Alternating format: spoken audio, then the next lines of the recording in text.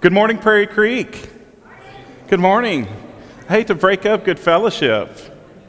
It's not like we don't get to see each other every week or anything, but sometimes we don't, I can't believe that we've just blown through October, and I had somebody just remind me that it's Bandtober, and I have never really lived it until this year, It's like, whoa, if you've never had a high school, and two high school bands, Plano, you guys, is messed up.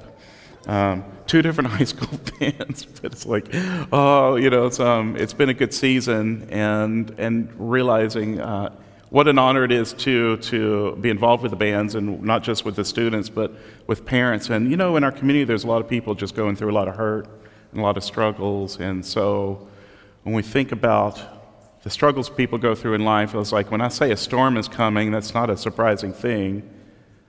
In fact, people are like, a storm's coming, it's already here. It's like some people I know in this room are dealing with very real storms, very real hardships.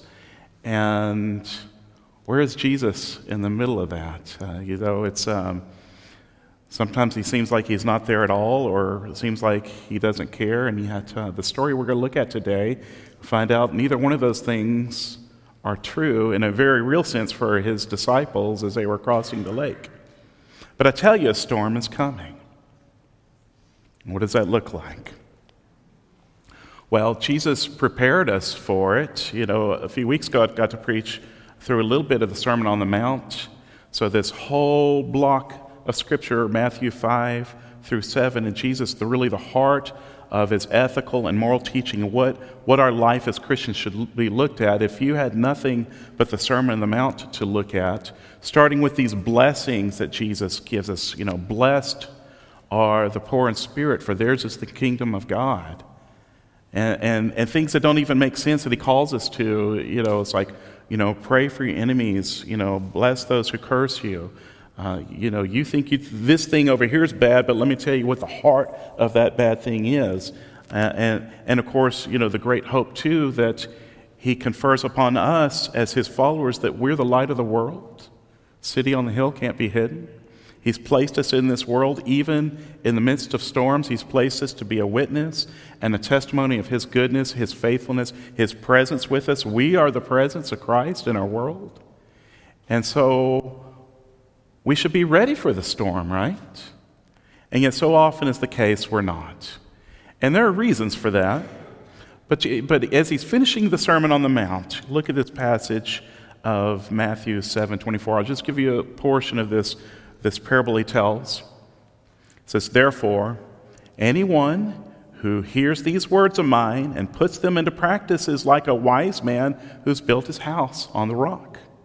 The rain came down, the streams rose, and the winds blew and beat against that house. Yet it did not fall because it had its foundation on the rock." Of course, we know that rock is Jesus and the teachings that he gave us, his presence with us as he's in our community of faith. So think about this. We've all been through storms. I mean, like real storms, not just the conceptual storm of trials in life, but real storms.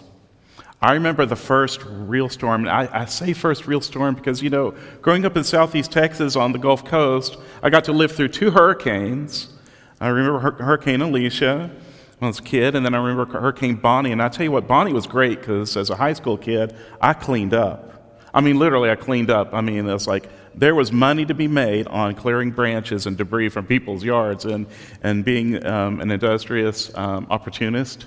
I took advantage of that. And it's like I made some big money that summer off Hurricane Bonnie. But even with that, I got to say, I'd never seen a storm until I moved to West Texas to go to college. And so at Hardin-Simmons, one of the things I loved doing at night, just one of my quiet places of finding with the Lord, was going out to the east side of town and seeing weather systems blow in from the west. So you go to the east side, and Abilene kind of sits in this kind of scoop, this little depression. And so if you go to the east side, you can just see these storms, and you can see them 30, 50 miles out just rolling in. So if I knew there was going to be a good lightning show, I could prepare ahead and go see these storms. But my freshman year, I remember this. It was May. It was a week before finals. And a bunch of us go out to the lake, and we're just going to have a fun afternoon out at the lake. And so we're going to set up a bonfire, and we've got our food. We're going to grill out there, play games. And of course, y'all, this was pre-internet, so nobody had this. Nobody looked at a forecast to see what was coming in. And we're college students. We're not watching the 10 o'clock weather on NBC. So it's like we're just going out there. It was a beautiful, beautiful day. And then one of our friends kind of looks to the west and just see this wall of cloud. And it's rolling in fast. And it's like never seen anything like it. I mean, just this big red cloud in the west, and it's moving fast. And we're like, we better move fast. We knew, we had like less than a minute to pack the car, It's like, and in fact, as we're just throwing things in the car to get ready to get out of there, because the other thing is when it starts raining and we're out here at the lake, we're going to be stuck in mud fast. We know we've got to clear out. I remember my friend Nathan, you could hear him jumping in another car. You could hear 3, 2, doors close, and then, and I mean, it wasn't water, y'all. It was like blood. Because one of these things, when these storm systems come through West Texas, kicking up all this red dust up into the high atmosphere, it was all this rain, mud, for like 2 or 3 minutes, just dropping mud on our windshields. And here we are, we're trying to drive through this back to campus, and there's like these industrial-sized garbage cans blowing across the street, and it's like, the temperature dropped 30 degrees in an hour. And it was like a nice day at the lake turned into a good time of cold, mud, football out in front of the dorm. I was like, we didn't let it stop us from having our good weekend before finals, But that was a storm that was just unbelievable. And nothing we could have really done to prepare for that because we just didn't have any foreknowledge, any forewarning. And so storms come. So let me set the stage for you, this storm that Jesus goes through with his disciples. Now, he hasn't yet collected all 12 of his disciples, but he's got a group of people that are following him where he goes. And so just setting the stage, to have the Sermon on the Mount. And then he goes back to Capernaum, back to kind of his home base. This is where Peter and Andrew, James and John, these guys are all from this area. So going back to their home as well. And he has this remarkable kickoff of ministry of just healing people coming to him for healing, even that they, just can't stop that people are seeking him out. And it's in this moment that's like, okay, it's time to leave. We got to get somewhere else. Jesus tells us, like, okay, guys, we got to get in the boat and go. Get in the boat. I don't think ministry's happening, and we're leaving. And so you have this crossing over the lake, and that's when the storm hits.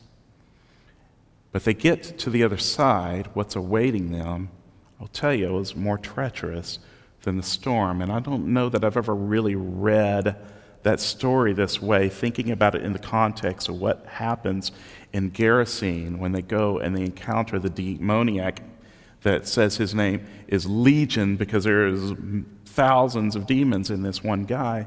And yet, to prepare them for really a serious power encounter with the demonic, Jesus takes them through a storm. So let's look at this story together. Because, who's really ready for a storm? So first of all, as people are crowding around Jesus, people are coming to him. I want to follow you. And so Matthew 8, picking this story up, Matthew 8, Verse 18, and when Jesus saw the crowds around him, he gave orders to his followers to cross to the other side of the lake. Then a teacher of the law came to him and said, "Teacher, I will follow you wherever you go." Jesus replied, "Foxes have dens and birds have nests, but the Son of Man has no place to lay his head." Another disciple, another follower of Jesus, said to him, "Lord, first let me go and bury my father."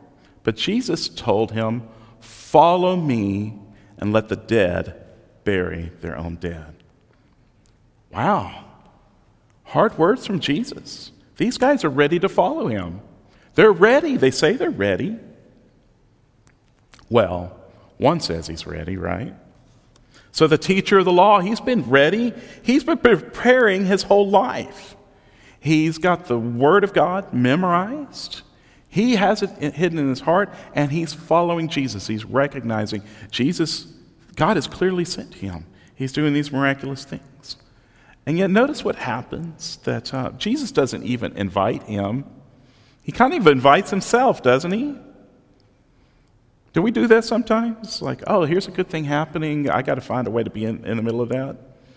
And Jesus just lets him know what's reality. It's like, what I'm going into harsh conditions. I'm not going into a place of comfort. And as a teacher of the law, this is something he's very accustomed to. Not just being in a place of comfort, but even being in a place of honor. Well, Jesus isn't seeking out honor. He's seeking to bring honor to his Father. And so there's not really a place of honor. It's like, you're not going to get the best bed. You're not going to get the best seat at the table. It's like, I don't even have a place to lay my head. How about this other disciple? They call him a disciple. Another follower. I'm not ready, Lord. I'm bound by other obligations. I've got this commitment to my family. By the way, this commitment to my family that's prescribed in the law of Moses. I have to fulfill that first. Now, Jesus did ask this man to follow with a really hard word. Let the dead bury their own dead. Now, we know from context that his dad's not really on his deathbed. And Jesus sees to the heart. This son feels an obligation to caring for his father in his old age. And there are our cultural obligations that come with being an oldest son in particular. And I don't know if Jesus is removing this burden from him to free him up. Now, it's interesting because Jesus has a confrontation with some other teachers of the law. They've got a tradition of this. And Jesus confronts them and even calls them hypocrites, because he says, you say to your parents, consider it Qurban, consider it a sacrifice devoted to God, that I'm going to pursue full-time ministry instead of fulfilling my obligation under the law to care for you as my parents. And Jesus calls these guys hypocrites. And yet in this case, he's inviting this disciple to follow him. Ready or not, storms are coming. Ready or not. So now there's some things we know about storms. We know that God uses hardship to prepare us for even greater hardships. We know that God redeems hardships. He redeems trials. And yet none of us enjoys it. Anybody want to confess to enjoying not a storm like a nice lightning storm, but hardships in life? It's funny, we were talking about this in Sunday school even, celebration discipline, the last discipline being celebration. And how do you celebrate through hardships? And yet we, as God's people, are called to carry the joy of the Lord with us. Paul says, rejoice in the Lord always. And again, I say rejoice. And Paul's talking about rejoicing in the midst of hardship. So this testing that these disciples, these followers of Jesus are walking into, now for some of these guys, the place of the testing is very familiar. The boat is part of their livelihood. So when they get into this boat with Jesus, they're not thinking that they need any kind of special provision or care from Jesus, because this is their territory. This is their workplace. At least 4 of these guys are fishermen. Andrew and Peter, James and John. It's familiar to them. And a storm coming up on the water is not new to them either, although generally speaking, I think they know when to avoid it. And I was like, they can look at signs and the weather and like, today's not a good day to go out. But too, when they live from day to day, sometimes they would have to make the decision of, we see a storm coming, but we have to go fish. It's familiar to them. But some of these guys, maybe that boat wasn't so familiar. But they're getting into the boat with friends that know what they're doing. You ever do that? It's like, okay, I don't know what I'm doing, but I'm going with those who do. So, when Jesus says, hey, let's get in the boat and go, all right, let's go. Something else about testing and about storms Anybody get to choose the time of it? You know, I remember when we returned home from Azerbaijan, we didn't choose the timing of a storm. And, you know, it's funny because we were very much a spiritual storm bringing us back to the United States. And when we landed in Charlotte, North Carolina, we didn't expect that 3 days later we'd have a hurricane coming over us. And even we had other friends coming home from Azerbaijan. They're landing hours ahead of the landfall of this storm. And then we're figuring out, I was like, okay, do we go to the airport and go pick them up, knowing that we might not be able to get back? I was like, okay, when we booked those airline tickets, we didn't have in mind, okay, there's a hurricane. And, you know, of course, other people, they prepare. And what do you do when you go to the store, you prepare for a storm? Y'all know. What do you shop for? I didn't hear y'all. Batteries. What else do you shop for? What's empty? Water, okay.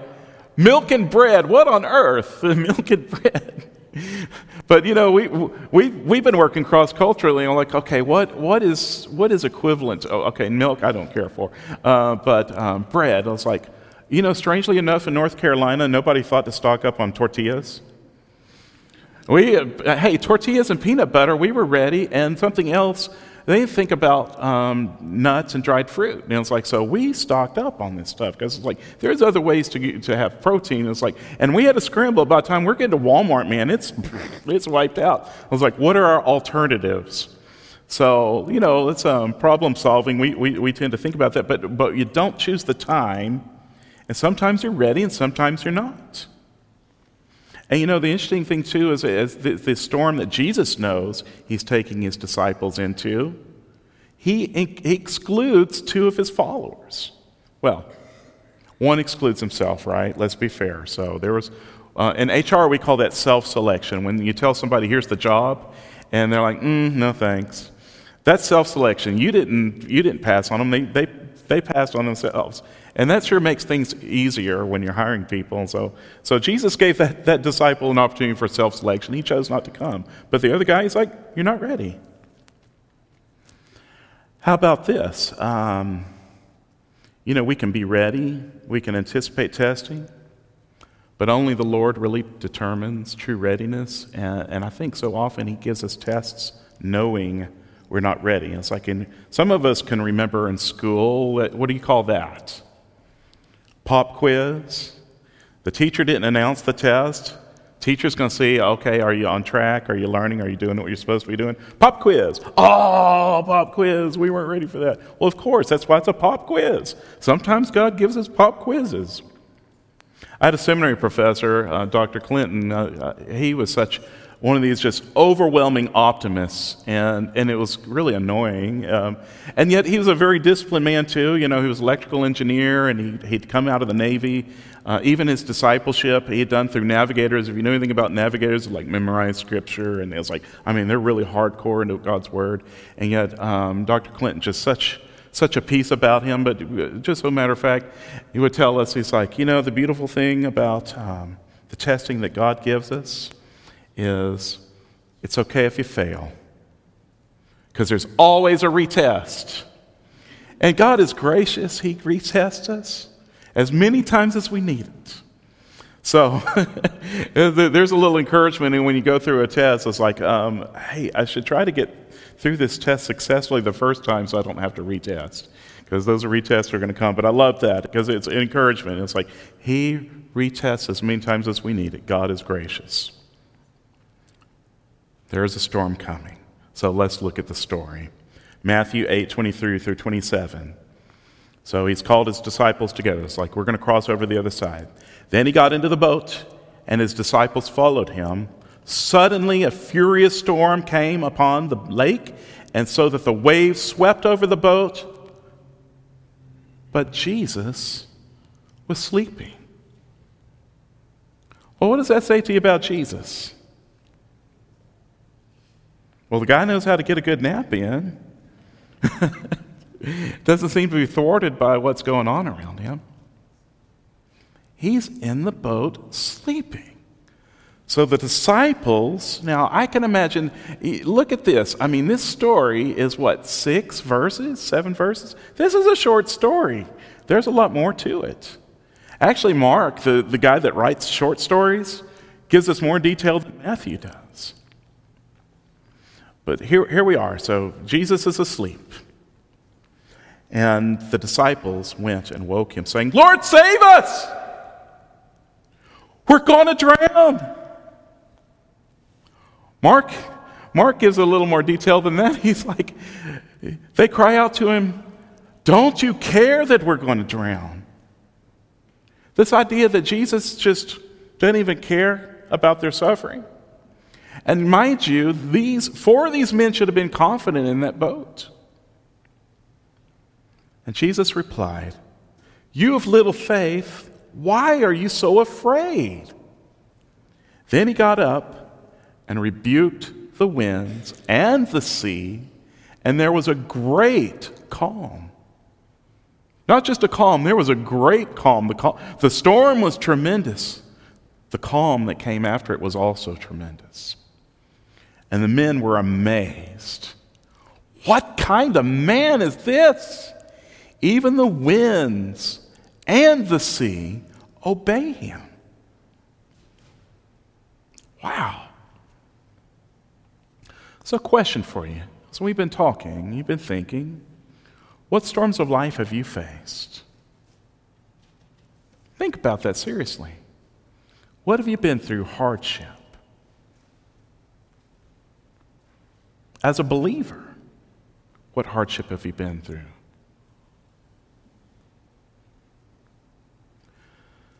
So let's look. What about this storm? First of all, what is a furious storm? This translation describes a furious storm.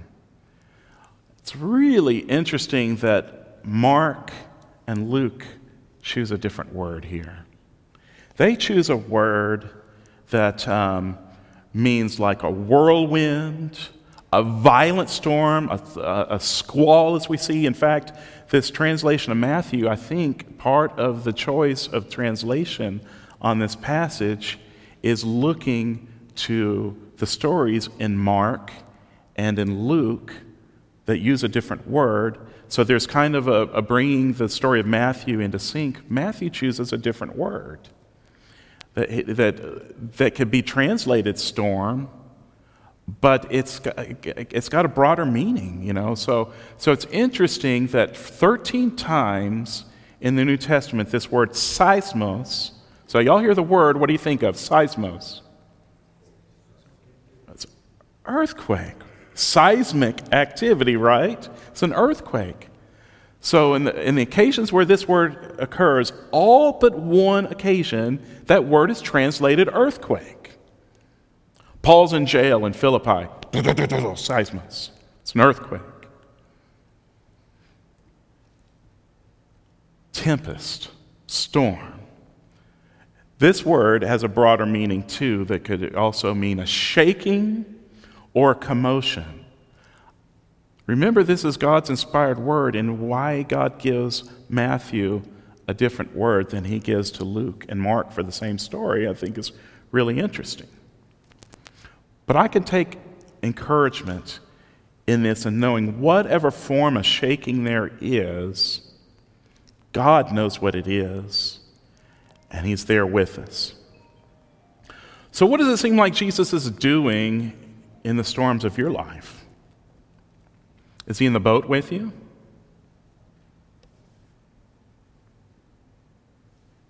Or better yet, are you in the boat with Jesus? Maybe you were that guy that decided to stay on the shore. I was like, no, I'm going to take care of these other obligations. Maybe you really wanted to be in that boat. Is Jesus in the boat with you, or are you in the boat with Jesus? Does it seem like Jesus is absent in your storm? I mean, let's be honest. It's like, we can say, okay, no, Jesus is there with me, and I know that. And yet, how you feel. How do these disciples feel with Jesus asleep in the boat? And I appreciate the honesty of Scripture that it allows us to see there's some complex emotions that go on when we're dealing with hardships, and that God understands. Now, Jesus does correct them. He asks them, why do you have such little faith? And yet, another way to look at this is that Jesus is acknowledging there is faith. It's little, but he's acknowledging. He's inviting them to deeper faith, and the storm is giving them that opportunity. Natural questions those guys have is like, how can he even sleep? Well, is Jesus that tired, or is he that uncaring? And at what point in your storms do you cry out? I got to confess, I'm not really calling out to Jesus until I've kind of exhausted my human potential for resolving the problem on my own. And I miss out on an opportunity to have the great calm come sooner, I think. That's just me. I marvel at some of you, knowing some of the hardships that you've been through and knowing the faith that you have and the trust in Jesus that you have. And that's the beautiful thing that we have as a community of faith, that we can hold each other up. Because, those disciples weren't in the boat by themselves, they were together. And together they knew they had to call on Jesus. Even with experienced guys in the boat, they knew they had to call on Jesus. So another question I have for you: how have you seen Jesus work through your storm? Have you seen Jesus take something that was a hardship and redeem it and bring glory to himself? Because after all, what do you think Jesus even expected of his followers in this situation? Did he expect them to have faith? I think he does, because he asks them, why? Why, guys, do you have such little faith? So there is an expectation, but Jesus knows the heart. He knows it's little, and the way that he takes little to great is he does it through the commotion. He does it through the shaking. He does it through hardship. So did Jesus believe they needed a shaking experience to grow their faith? And, Robbie, you talked about this in Sunday school too. It's like, do we want our kids to have no suffering in life but just be happy? It's like, yeah, we want that for our kids. And yet we also know that hardship produces character. It gives us strength. It reveals character that maybe needs to grow. Sometimes it really reveals that there is good character already there, and it strengthens the good things, that hardship. But I think, too, when we remember our hardships, we remember the name of Jesus. When these guys called out to Jesus, they called out Yeshua, which Hebrew means Yahweh saves.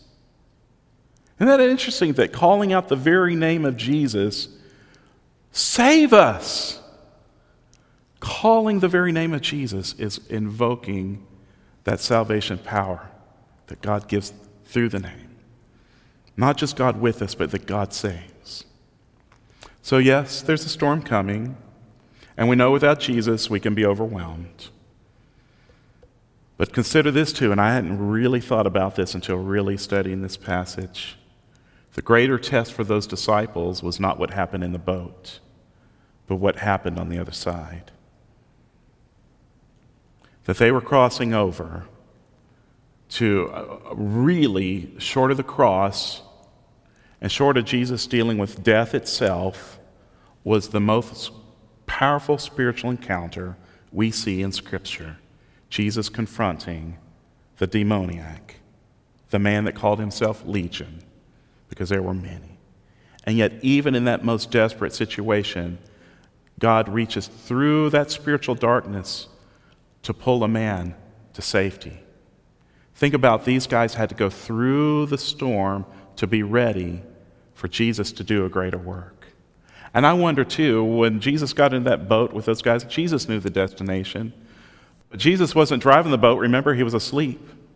Where did they have that boat pointed? Where were they crossing over to? Did they know the destination was to the region of the Gerasenes? Or did that storm drive them there? So I think it's encouraging to know that the storms we have in life can drive us to a place where God's going to do a greater work. And so Jesus is taking them to encounter satanic forces. And the storm, think about that, building confidence in them before they encounter the demoniac.